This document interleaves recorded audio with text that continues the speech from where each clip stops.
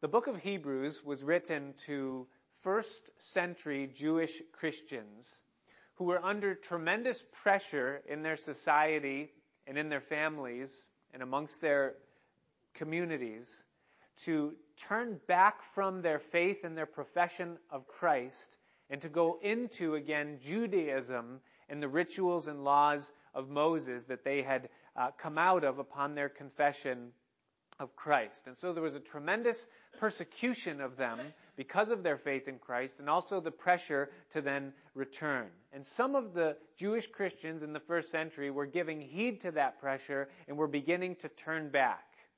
They were forsaking their confidence in Christ and getting back into the rituals of the law.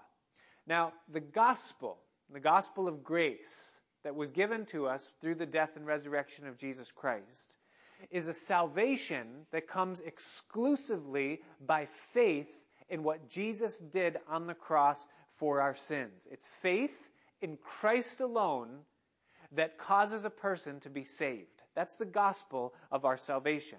And what that means is that for me to be saved, the full weight of my trust is upon Him and upon His cross as my righteousness. And so for me to blend that faith and my trust in what He did on my behalf, to blend that with an effort that I would add to that, some work that I might do, or something that I might do to try to help God save me, my behavior or my performance of rituals or my boasting of things that I've done or my good deeds, if I try to add anything to what Jesus has already done, what I've done is I've compromised the gospel of grace within my life.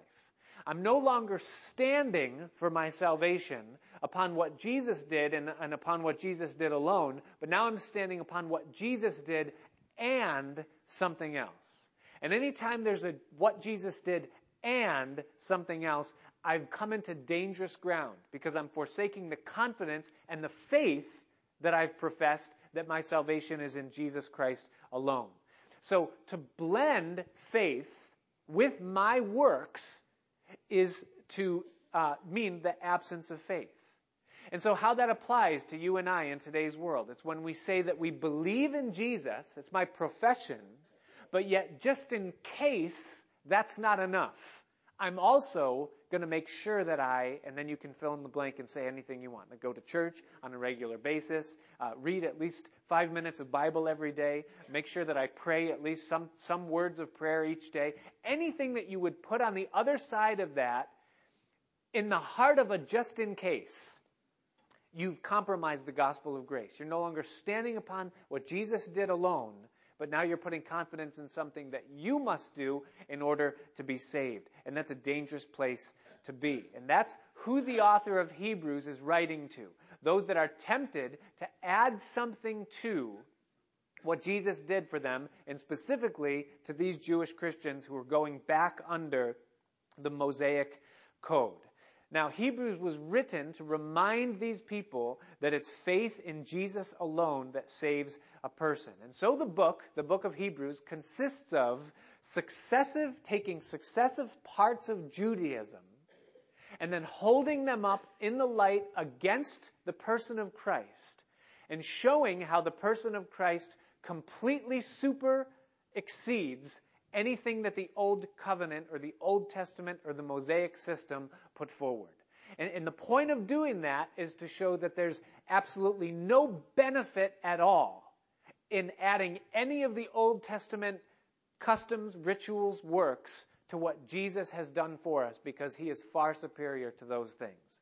And so thus far, He has shown how Jesus is superior to the prophets. Highly important, highly respected. But Jesus is superior to the prophets. They gave a part, He gives the whole. Jesus also, secondarily, superior to angels. Angels had a large part, and still do, in the world today, in administering things for the kingdom of God. But compared to Jesus, they hold nothing. They are messengers. He is God. And so Jesus far superior. Last week in chapter 3, we saw how Jesus is superior to Moses. Yes, he was important. He brought to them the covenant of the law. He led the people out of Egypt. He was the greatest apostle that Judaism could ever know. But he wasn't the author of Judaism. He was a servant in the house. He wasn't God the Son. He wasn't the mediator of the new covenant. And so Jesus far exceeds the glory, even that of Moses. Now, chapters 3 and 4, of which we're kind of right in the middle of as we begin chapter 4, really belong together. And here's why. Because the ministry of Moses, who was the topic of chapter 3, was to bring the children of Israel out of slavery in Egypt. That was his ministry. God sent him to bring them out from under the bondage of Pharaoh, that they might then be set free. But Moses couldn't take them any further than that. He brought them out of Egypt, but it was the ministry of Joshua, whose ministry was an extension of Moses' ministry. His purpose then was to bring the children of Israel into the land that God had promised to his people through Abraham all those years previously. So Moses brought them out of Egypt, but that's as far as he took them. And then Joshua brought the people into the promised land that they might then inherit what God had promised to them through Abraham. And notice that it was absolutely a promise. Now, that entire movement, the coming out of Egypt and then the going into the promised land, literally happened. It's history. But at the same time that historically literally happened, in doing that, what God was doing is that he was painting a physical picture of a spiritual salvation. The people of God in Egypt were enslaved under a worldly system while they were there. They were baking bricks for the Pharaoh. They were in bondage. It was slavery. It wasn't the place that they were supposed to be. So God raised up a deliverer, and he brought the children of Israel out of that slavery, that bondage, through the Red Sea, and he saved them from that slavery in Egypt. Miraculously. He did the work. He opened up the Red Sea. He brought the plagues upon Egypt. He made all the circumstances work together in order for them to come out. It was God's salvation. He brought them out of Egypt. And then they went into the wilderness.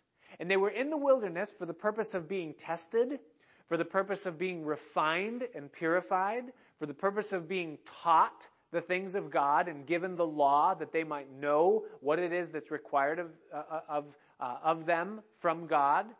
And they were brought there to be humbled. All of those reasons God had them in this wilderness experience that was for a season, for a period of time. But something happened while they were in the wilderness. First of all, you have the children of Israel who were faithless.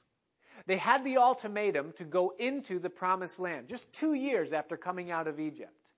But they didn't believe that God was going to give them victory when they were outnumbered and ill-equipped. And so out of fearfulness, they disobeyed God's command to go into the land, and they stayed in the wilderness. And because of that, God said, now 2 years is going to become 40 years. And I'm going to wait until this entire faithless generation dies off, and then I'm going to bring the children of Israel, the next generation, into the promised land, those that will believe and those that will have faith. And so that first generation came out, but they never made it in because of their unbelief. Now, another thing happened during that time that they were in the wilderness, and that is this, is that towards the end of that stint, Moses, who had been their faithful leader all along, lost patience for just one brief moment with the people. They were complaining for like the 10th time. And he got sick of the whining and the murmuring. And they said, we have no water and we're going to die of thirst here in this wilderness. And so Moses, what he did is he went up on this rock that had brought them water in times past. And God had said to Moses in times past, he said, Moses, strike the rock with your staff and water will flow out from the rock for the people. And so Moses did that. He struck the rock in times past and water came out for the people. But this time, when Moses stood before the people, God said, Moses, I want you to only speak to the rock and the water's going to come out for the people. But Moses got angry And he misrepresented the heart of God by showing anger to the people, and he struck the rock the second time. And in so doing, he ruined a picture that God was seeking to paint. Because the Bible tells us that that rock was a picture of Christ. And that the water, though it was physical, is the spiritual satisfaction that a person gets when Christ comes into their life. That he is the water. He gives the water. He provides the water.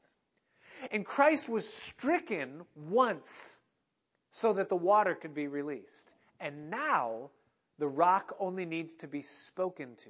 Jesus said, whatsoever you ask in my name, that will be given to you. And so water isn't released now when Christ is crucified a second time, stricken again, but rather when he's approached with boldness and with confidence and spoken to. And Moses ruined the picture, but here's what happened to Moses. God said, Moses, oh, by the way, water came out. Even though Moses got angry, God still brought water to the people, but God said, Moses, into the woodshed. And God said, Moses, I told you to speak to the rock, and you misrepresented me and the people. You made them think that I was angry, and I wasn't angry with them, even though they're whiners. And here's the penalty, Moses. You are not going to bring the people into the promised land, but rather someone else is going to do it. And Moses was heartbroken over this. He pleaded with God to change his mind. But God said, no, I've made up my mind. Don't talk to me about this anymore.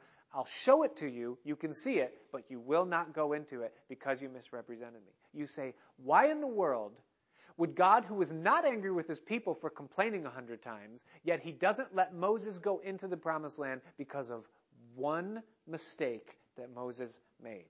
Here's why. Because Moses in the Bible is a picture of the law.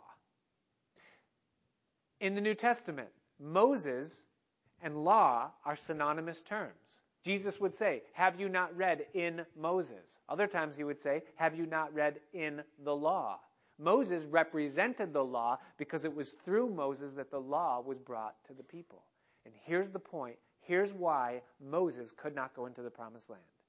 Because the law requires that if you will be saved, or if you will experience the promises of God through the keeping of laws and commands, that you must be perfect and never stumble even once. For if you keep the whole law, the Bible says, and yet stumble in one point, you are guilty of breaking all of it.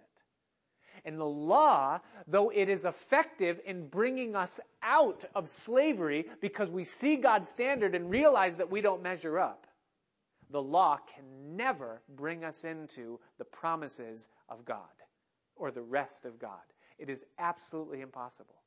You say, well, who then did bring the children of Israel into the promised land if Moses didn't? The answer? Joshua. Did you know that Joshua is the Hebrew name for the Greek name that is Jesus, Yeshua? Moses brought them out but couldn't bring them in. Joshua, Yeshua, Jesus, a picture of our Savior, he brought them in. And it was all completely by grace, not by anything that the people had done or anything that Joshua had done. It was all because of God's promise. The law is effective in bringing you and I out of slavery in the world, but it cannot bring us in to the salvation of God. Only Jesus can bring us in to the salvation of God. That is the picture that was being painted by God through the ministry of Moses and also of Joshua. Now, in Psalm chapter 95, which was paramount in our study last week as we looked at the warning that's given to the people to trust in Christ alone and not to go back to Moses or to the law. In Psalm 95, the psalmist calls, and this is important, the promised land rest. He says, by inspiration of the Spirit of God, that God said, I swore in my wrath that they, the children of Israel, will not enter my rest. That is the 40 years, the generation that didn't believe. So the Holy Spirit links the promised land to this rest. in Psalm chapter 95.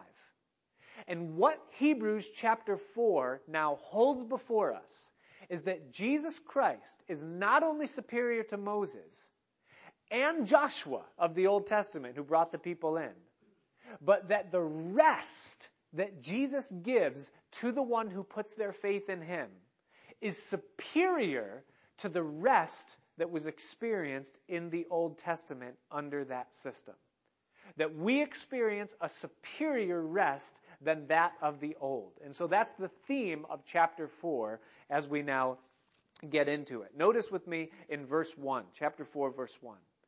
The writer says, "Let us therefore fear, lest a promise being left to us of entering into his rest, any of you should seem to come short of it." So let's take that verse piece by piece. He says, first of all, let us therefore fear. The exhortation is to you and I. It's not to them that failed to enter in the first time. It's to you and I that are sitting here tonight. And what he does is he links the warning that was given at the end of chapter 3 about them not entering the promised land to you and I in the potential or the possibility that we might come short of coming into the rest of God provided by Christ. Notice the word lest there right after the word fear, the fifth word in the verse. He says, let us therefore fear lest. The word lest implies possibility. So in other words, let us therefore take heed because of the possibility that a promise that is left to us, that's you and me, of entering into this rest, that any of us should seem to come short of it. The word short of it means that we would be accounted unworthy, or that we would come short, accounted lacking, that we wouldn't measure up to it in some way. And so what the writer is giving us here is a warning. He's saying, take heed that this doesn't happen to you as it happened to them. And then he explains beginning in verse 2. He says, for unto us was the gospel preached as well as unto them. Now, what do you mean? The gospel, or the word gospel, means good news. And he says that the gospel was preached unto us. Well, what's the gospel that was preached unto us? The gospel is that Jesus Christ was God in the flesh, that God disrobed himself of his glory, came and lived among us, clothed himself in humility, lived a perfect life, fulfilling every requirement that God set forth in the law that needed to be fulfilled. And then yet he died a sinner's death at the hands of his creation on a cross, absorbing in his body on the cross all of the wrath of God that the sins of the world had rightfully deserved. But they were placed upon him. And he died on that cross bearing the weight of God's wrath. But because he was sinless, he didn't stay dead, but rather 3 days later he rose again. Because where there is no sin, there can be no death. And because he was innocent, though he paid the price of sin in dying, he couldn't stay dead, and he rose back to life again. And the declaration now, the good news that he has sent us into the world to proclaim, the gospel, is that if we would put our faith and trust in him, he would be willing to take upon himself all of the sins that we've committed, past, present, and future, and that he is willing to gift us freely the life, the eternal life, and the salvation that he purchased with his perfect life. In other words, he's willing to trade his perfection for my sin, if I'm willing to put my faith in that transaction. So any person that will come to God and say, God, I recognize that my sin is part of what put Christ on the cross. And I am willing that my sin would be placed upon him, and I am willing to receive the gift of salvation that he purchased by living a righteous life. And if you would give that to me, I'm willing to receive it, leave my sins, and be one with Jesus Christ. And any person that will believe that Jesus did it, and then receive it, can be saved. That's the gospel. And so the gospel was preached. Tonight, the gospel was preached unto you. If you've never heard that before, put like that, that is the gospel. That's the good news. That God so loved you that he is willing tonight to put every sin of your life on his son Jesus, and to put the status of Jesus, the righteousness of Jesus, upon your life free of charge. The price is, do you believe it and will you receive it? That's the gospel. And so the gospel was preached unto us. He says, as it was also preached unto them. What do you mean? What do you mean the gospel was preached unto them? Well, good news was brought to them, that there is a salvation that our God provides through a Passover lamb. And through that Passover lamb, you can be brought out of slavery in Egypt. And now through faith in the promises of God, you can be brought into the land of promise, free of charge, because of nothing that you have done, but just believe it and go and grab it, receive it, take it, it's yours. The gospel was preached unto them. That's what the writer says here. However, he says, the word preached did not profit them. Why? Not being mixed with faith in them that heard it. Now, they received the word of the gospel, but they didn't receive the benefit of the gospel because they didn't believe. They said, no, we're too small. We're like grasshoppers before the giants in that promised land. We're outnumbered. They're a multitude, and we are a few. We're ill-equipped. They have weapons of war and chariots of iron, and we have nothing. We don't stand a chance if we go in and fight them. God said, I'll give them into your hand. Don't worry, just go in and take it. I've already done it. The battle is won. But they said, no, we can't. We're too small. And they were too fearful to take God at his word. And fear took the place of faith, and thus they didn't enjoy what God had prepared for them. It wasn't mixed with faith. And anytime the gospel or the word isn't mixed with faith, then we lose out on what God intended to give to us through it. So the word preached did not profit them because it wasn't mixed with faith in them that heard it. For we, he says in verse 3, which have believed, do enter into rest. As he said, as I have sworn in my wrath, if they shall enter into my rest, although the works were finished from the foundation of the world. And so he begins now talking about this rest that's been provided for them. He doesn't tell us yet what that rest is, per se. He just tells us that it is given to us as a result of faith. We can have this rest. He's going to tell us what it is. He doesn't yet. But we can have it as a result of our faith. And that's true in the Old Testament, and it's also true in the New Testament. Now, concerning this rest, we learn a few things in the next few verses. We learn, first of all, that this rest was provided and paid for from the foundation of the world. Notice at the end of verse 3, he says that the works were finished from the foundation of the world.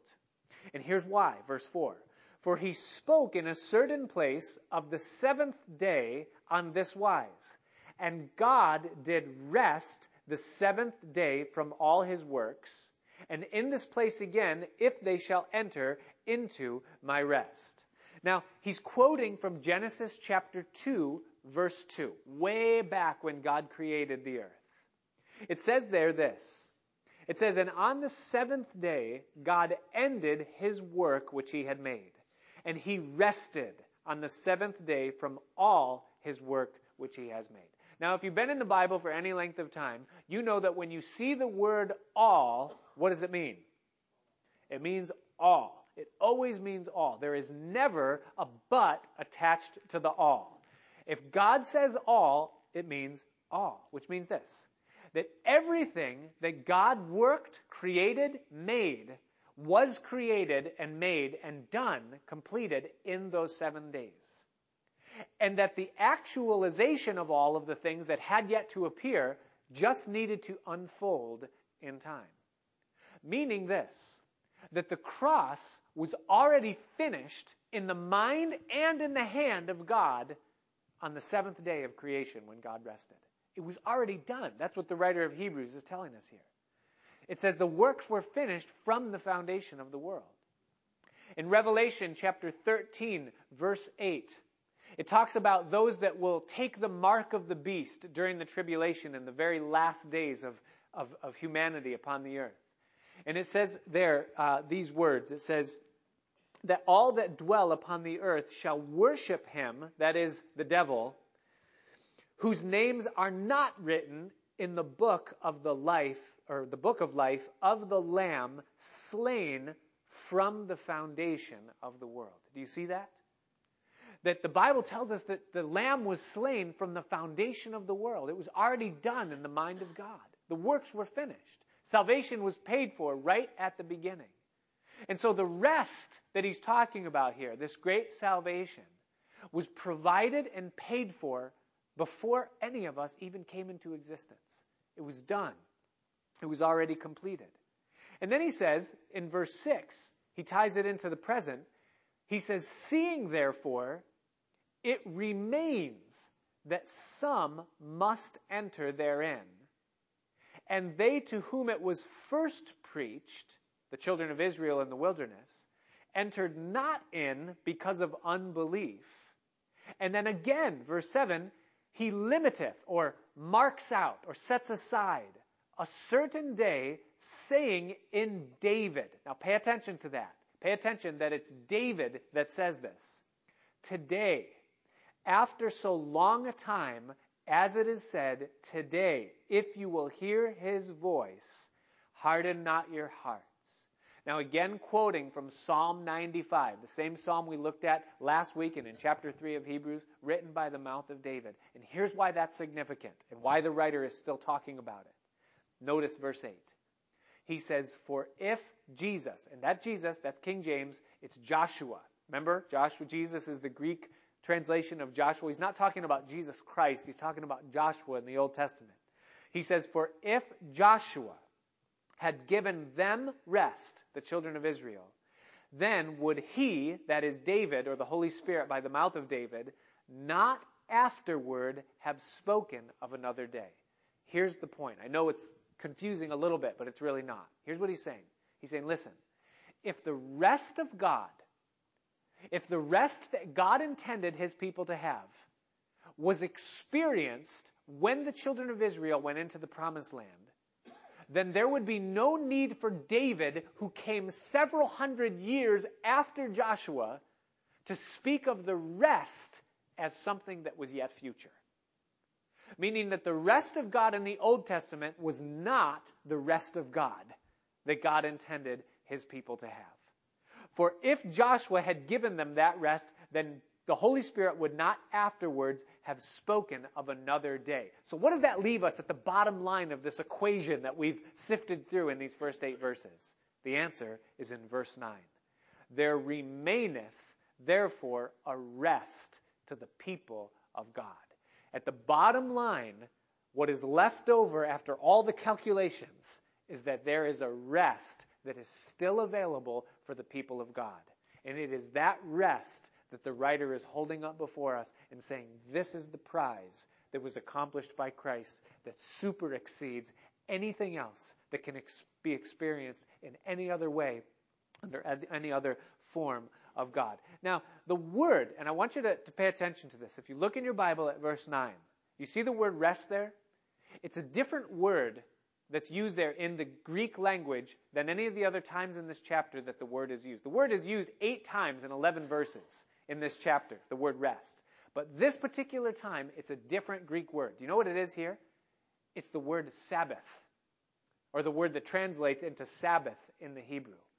The Sabbath, or the keeping of the seventh, or the rest. When God rested the 7th day, sanctified it, he made it his Sabbath, meaning his rest. The word Sabbath means rest.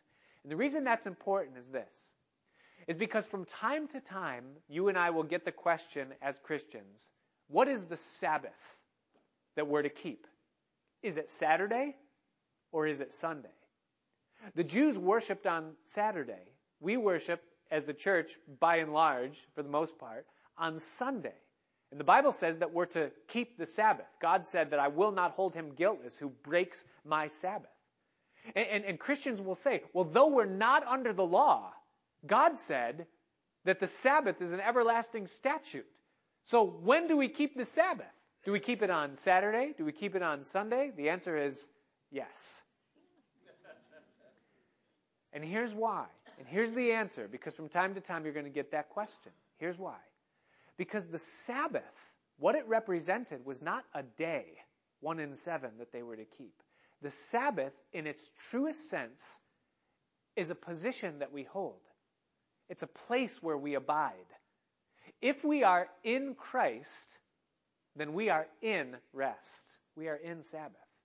Therefore, to be in Christ is to be in a perpetual fulfillment of the Sabbath. You and I have a Sabbath rest. That's what we have. That's what he goes on to say now in verse 10. He says, for he that is entered into his rest, or his Sabbath. Do you notice that the Sabbath is not something that we keep or do? It's something that we enter into. And once we enter into it, we are in a perpetual state of keeping it. Meaning that if you're in Christ here tonight, you're in compliance of keeping the Sabbath.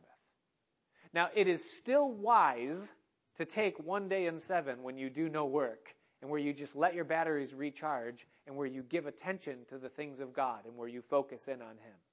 It's also wise to not forsake the gathering of yourselves together, to get together for church and Bible study and for fellowship.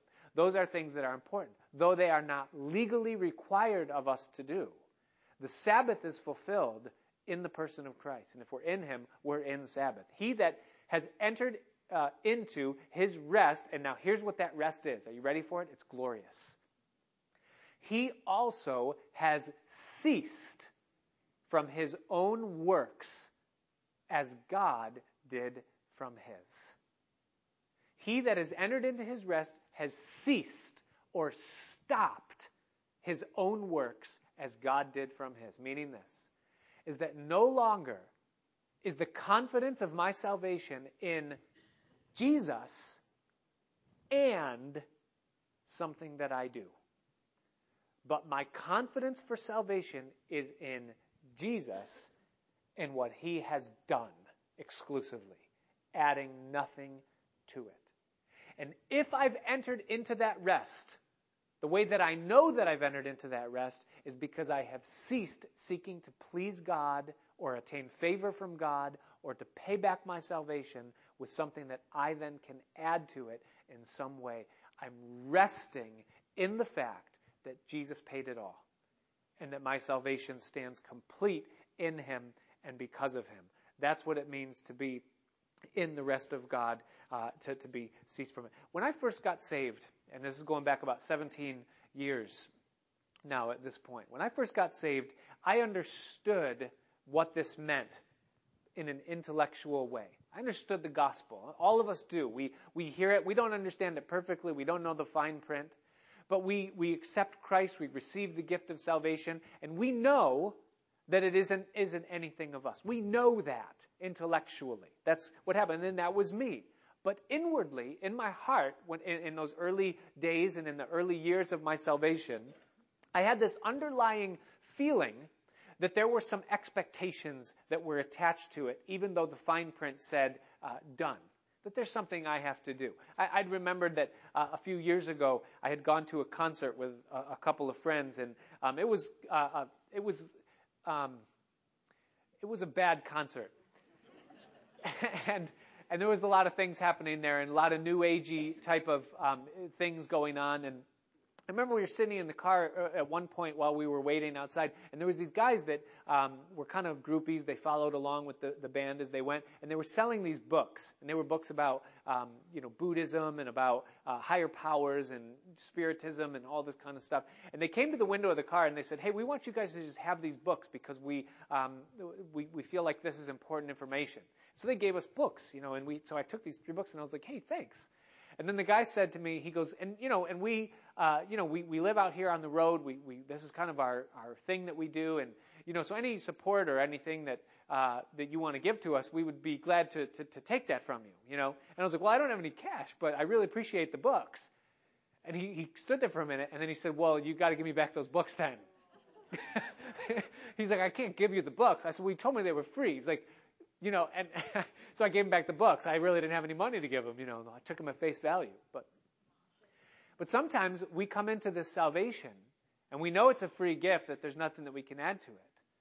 But underneath of that, we think, well, yes, but there are some expectations. There are some things that I need to bring to the table. if he's going to give me this salvation, then he must expect that I'm going to clean up my life a little bit. And if I expect God's favor in my life, then I better clean up my life a little bit. And so as an early Christian, I would read the testimony of people that were greatly blessed of God, favored of God, used of God. There were other people in my life, pastors and people that had been in the faith before me, that I looked up to them and I saw God's work in their life. And I began to pattern my life after the things that they were doing in hopes that the result of the blessing that was in their life would also then come into my life. And so I would pray and read and do and serve the way that I would see or think that I was supposed to do, all of these things, expecting that the blessing of God was going to come on the other side of those things. And so I would do that. But the problem is this, is that I wasn't strong enough at that time to be able to do those things without having the other things of my old life that were still trying to die off pollute those things. So I was struggling. That's what we call struggling. Wrestling with sin. Trying to get victory over the old man and over the old life. So on good days, I would do it. I would pray, I would read, I would serve, I would do whatever. But on bad days, when I wasn't doing so good, I would feel, well, I can't pray. I can't read. If I go to church, I'll go there because I'm supposed to go, but I'm just going to sit quietly in the back and not expect to receive anything from God because my life isn't in a place where it's supposed to be. I can't do those things. And then my mentality was, well, since I can't be as good as I'm supposed to be, then I'll just make up for that by doing what I can when I can. So what I can do is I can read, I can memorize, I can do all these things. And so I'm going to do that. And so I'm going to read when I can, I'll pray when I can, I'll memorize Scripture, I'll share a lot with people, I'll serve. In times of strength, I'll double down, I'll do more, I'll make promises, I'll fast a day of the week, which I would do. I'll fast a week or a couple weeks out of the year, which I would do. I would pray all night at certain times, do these things thinking this is what God expects of me. He's given me a free gift of salvation, but this is what God expects of me. But what my life was at that time, it was nothing but a roller coaster. It was highs and then lows. When I was doing good, I would be very high. God, I can expect your blessing and favor. But when I wasn't doing good, then, God, I can't expect your favor. And there was this emotional roller coaster of up and down with God. And you would write over that whole season of my life, you could just write the word frustration over it.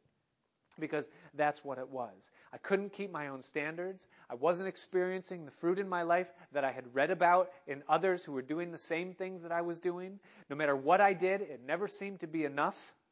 And people who were half as dedicated as I was were twice as blessed as me, and I was tired.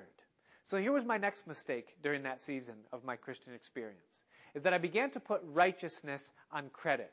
Do you know what that is? Do you know what it is when you put righteousness on credit? It's called hypocrisy. That's the one word definition or word that is connected with that. And here's what that means. It means, well, this isn't the reality of my behavior. I'm not this person. I'm not this holy man who is always living in the spirit of angels and prayer and Bible. I'm not that man. I want to be that man, but I'm not that man. But I can't let anybody else know that I'm not that man. And I can't let God know that I'm not that man. And so I'm going to pretend to be that man when I'm around everybody else, and I'm going to hope that catches up with me, that it becomes true of me before anybody finds out that I'm faking it. That's what it means to put righteousness on credit.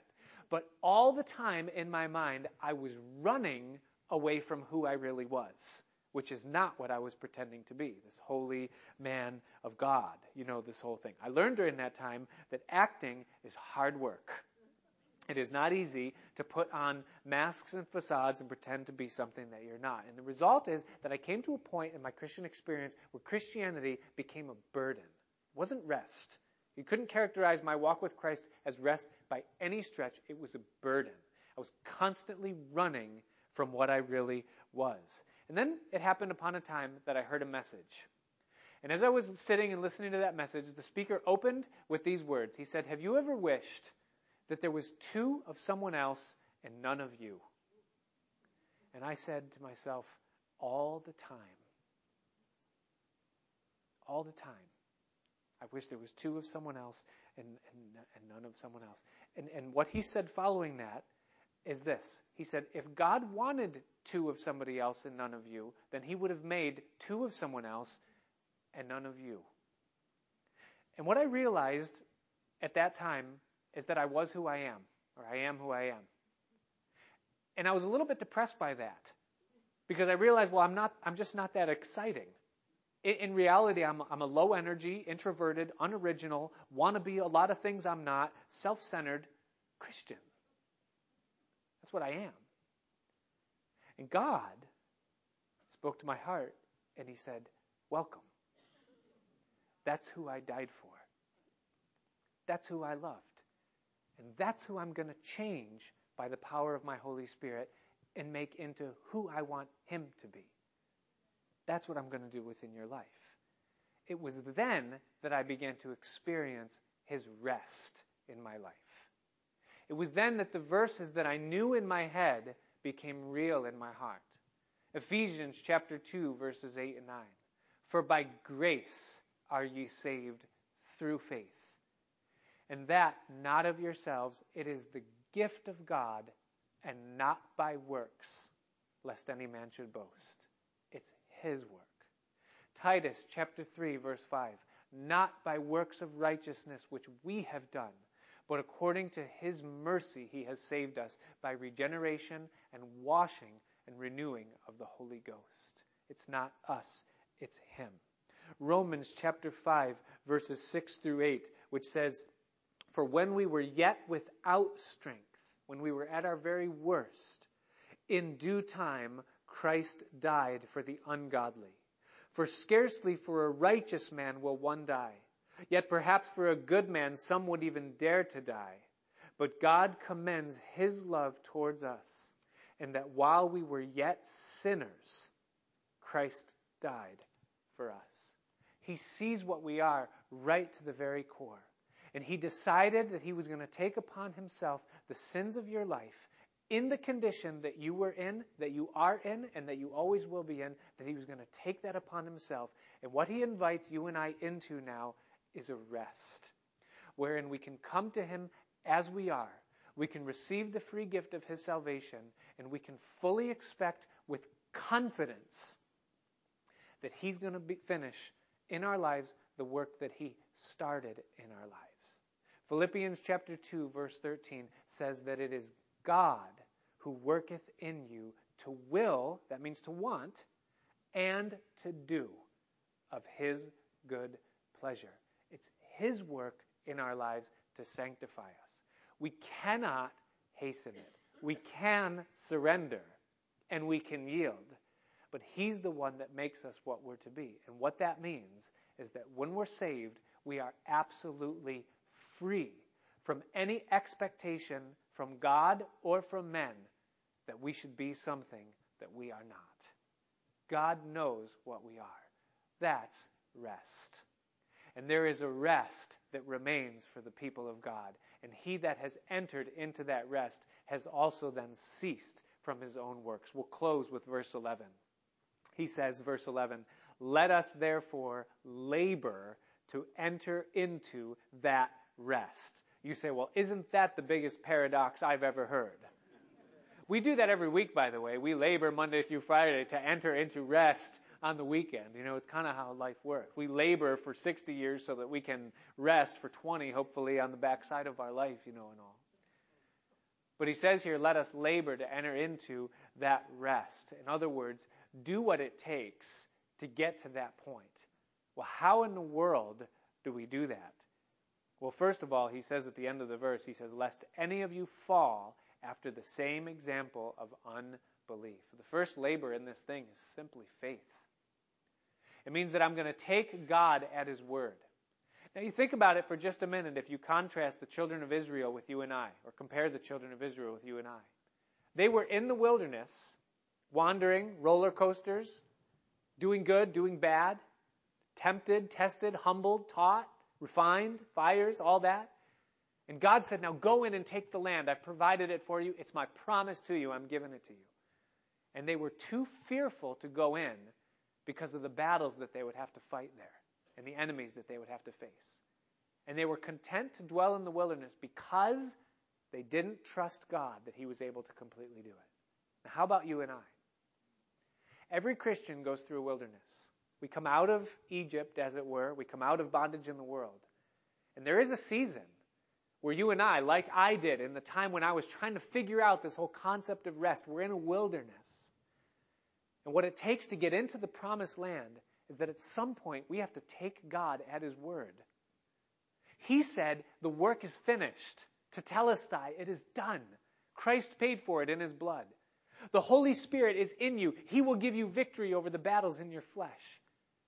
The giants of the world and the flesh and the devil are no match for him that is in you, because he that is in you is greater than he that is in the world. But at some point, you and I have to stand upon those promises, and we need to stop trying to help God with our works and our effort and our works of righteousness. And to say, God, if I'm going to do anything in your name, let it be completely out of a response and out of gratitude for what you've done for me, not to try to earn your favor or your blessing in some way. That's rest. And so faith is essential if we're going to enter into that rest, is that we have to stand upon God's word. The musicians can come as we close. But I'm reminded in all of this of a story that I heard about a young man who was going through an initiation rite to join a fraternity at his college. And part of the hazing that this fraternity required this young man to go in is that he was blindfolded, and he was brought in the middle of the night out into a field where there was a well. And he didn't know where he was, and he was disoriented, and they said, we're going to lower you down into a well, and we're going to see how you hold up under pressure. And so hold on to this rope, and we'll lower you down, and we'll see if you freak out when you're in the darkness and feeling claustrophobic, and then we'll pull you back out again. And so they lowered this young man down into this well by this rope, and he was thinking, I'm strong, I'm able to do this, I'm not going to give in to their pressure tactics and all. And so he goes down this well, and he's holding on to this rope, and the guys up at the top, they bring him down to a certain point, then they tie off the rope, and then they all leave.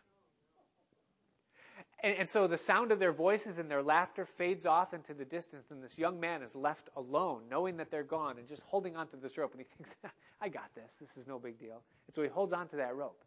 But a few minutes pass, and he feels his muscles starting to wear out, and he begins to, shrink a little and pull himself back up, and he is sliding down the rope a little bit as he goes. And as he gets more and more tired, he's now fully extended, and he comes to the very end of his rope. And he's holding on with everything that he's got, and he begins to panic. Come on, guys, I can't hold on anymore. And he knows if he lets go, that's it. He doesn't know how far down it is. He doesn't know what's going to happen. Guys, help, come back. And then when he can hold on no longer, his fingers give way, and he drops 1.5 inches, which had been perfectly calculated and measured out by those that had dropped him down. And he lands on his feet. And he goes, you jerks, And then he hears the laughter, as they all come back. We got you, this whole thing. There are so many Christians seeking to please God, seeking to work, seeking to strive, seeking to earn his favor or his blessing or his answer to their prayer, or that he would just work in their life. And they're holding on with everything they've got, and there's no rest. Let go. Trust in him. He knows the plans that he thinks towards you. Thoughts for peace and not for evil, to give you an expected end. That doesn't mean it's always going to be easy and that there's not going to be trials. There was battles to fight in the promised land. But there was great blessing, and it was so worth it. You can trust the promises of God, and he calls us to stand on them. Father, we thank you tonight for your word. We thank you for the truth that it presents before us. We thank you for Jesus. We thank you for his cross and his salvation. We're so unworthy, Lord, of what you provided in the blood. But tonight, Lord, we desire to make it our profession and our faith that we will stand upon what you said. And our hope tonight is built on nothing less than Jesus' blood and his righteousness.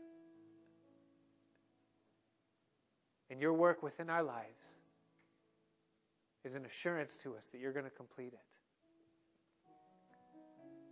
And so, Father, I pray tonight for anyone here that maybe is on that roller coaster, that needs to enter into your rest. For you, Jesus said, "Come unto me, all ye that labor and are heavy laden, and I will give you rest.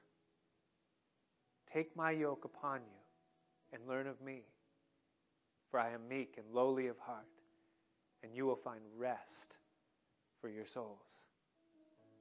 And I pray for some tonight that have been holding onto that rope for far too long, wearing the mask of hypocrisy, running from the footsteps of who they really are, following close behind. And that tonight they would find themselves in the heart of Jesus, loved by God, accepted and blessed. And I pray if there's anyone here tonight who has heard the gospel but has yet to mix it with faith, still in darkness in the world, still in the bondage to their sins, that if tonight, Lord, by your Holy Spirit, you would call them out of that darkened state, and if you would save them by the power of your gospel, I pray, Lord, that you would move them to receive you. And so we look to you tonight, Lord, as our Savior, as our Father and our friend. And we pray that your will would be done in our lives in all things. So thank you, Lord. We put our trust in you, and it's in Jesus' name that we ask. Amen. Amen. Let's all stand.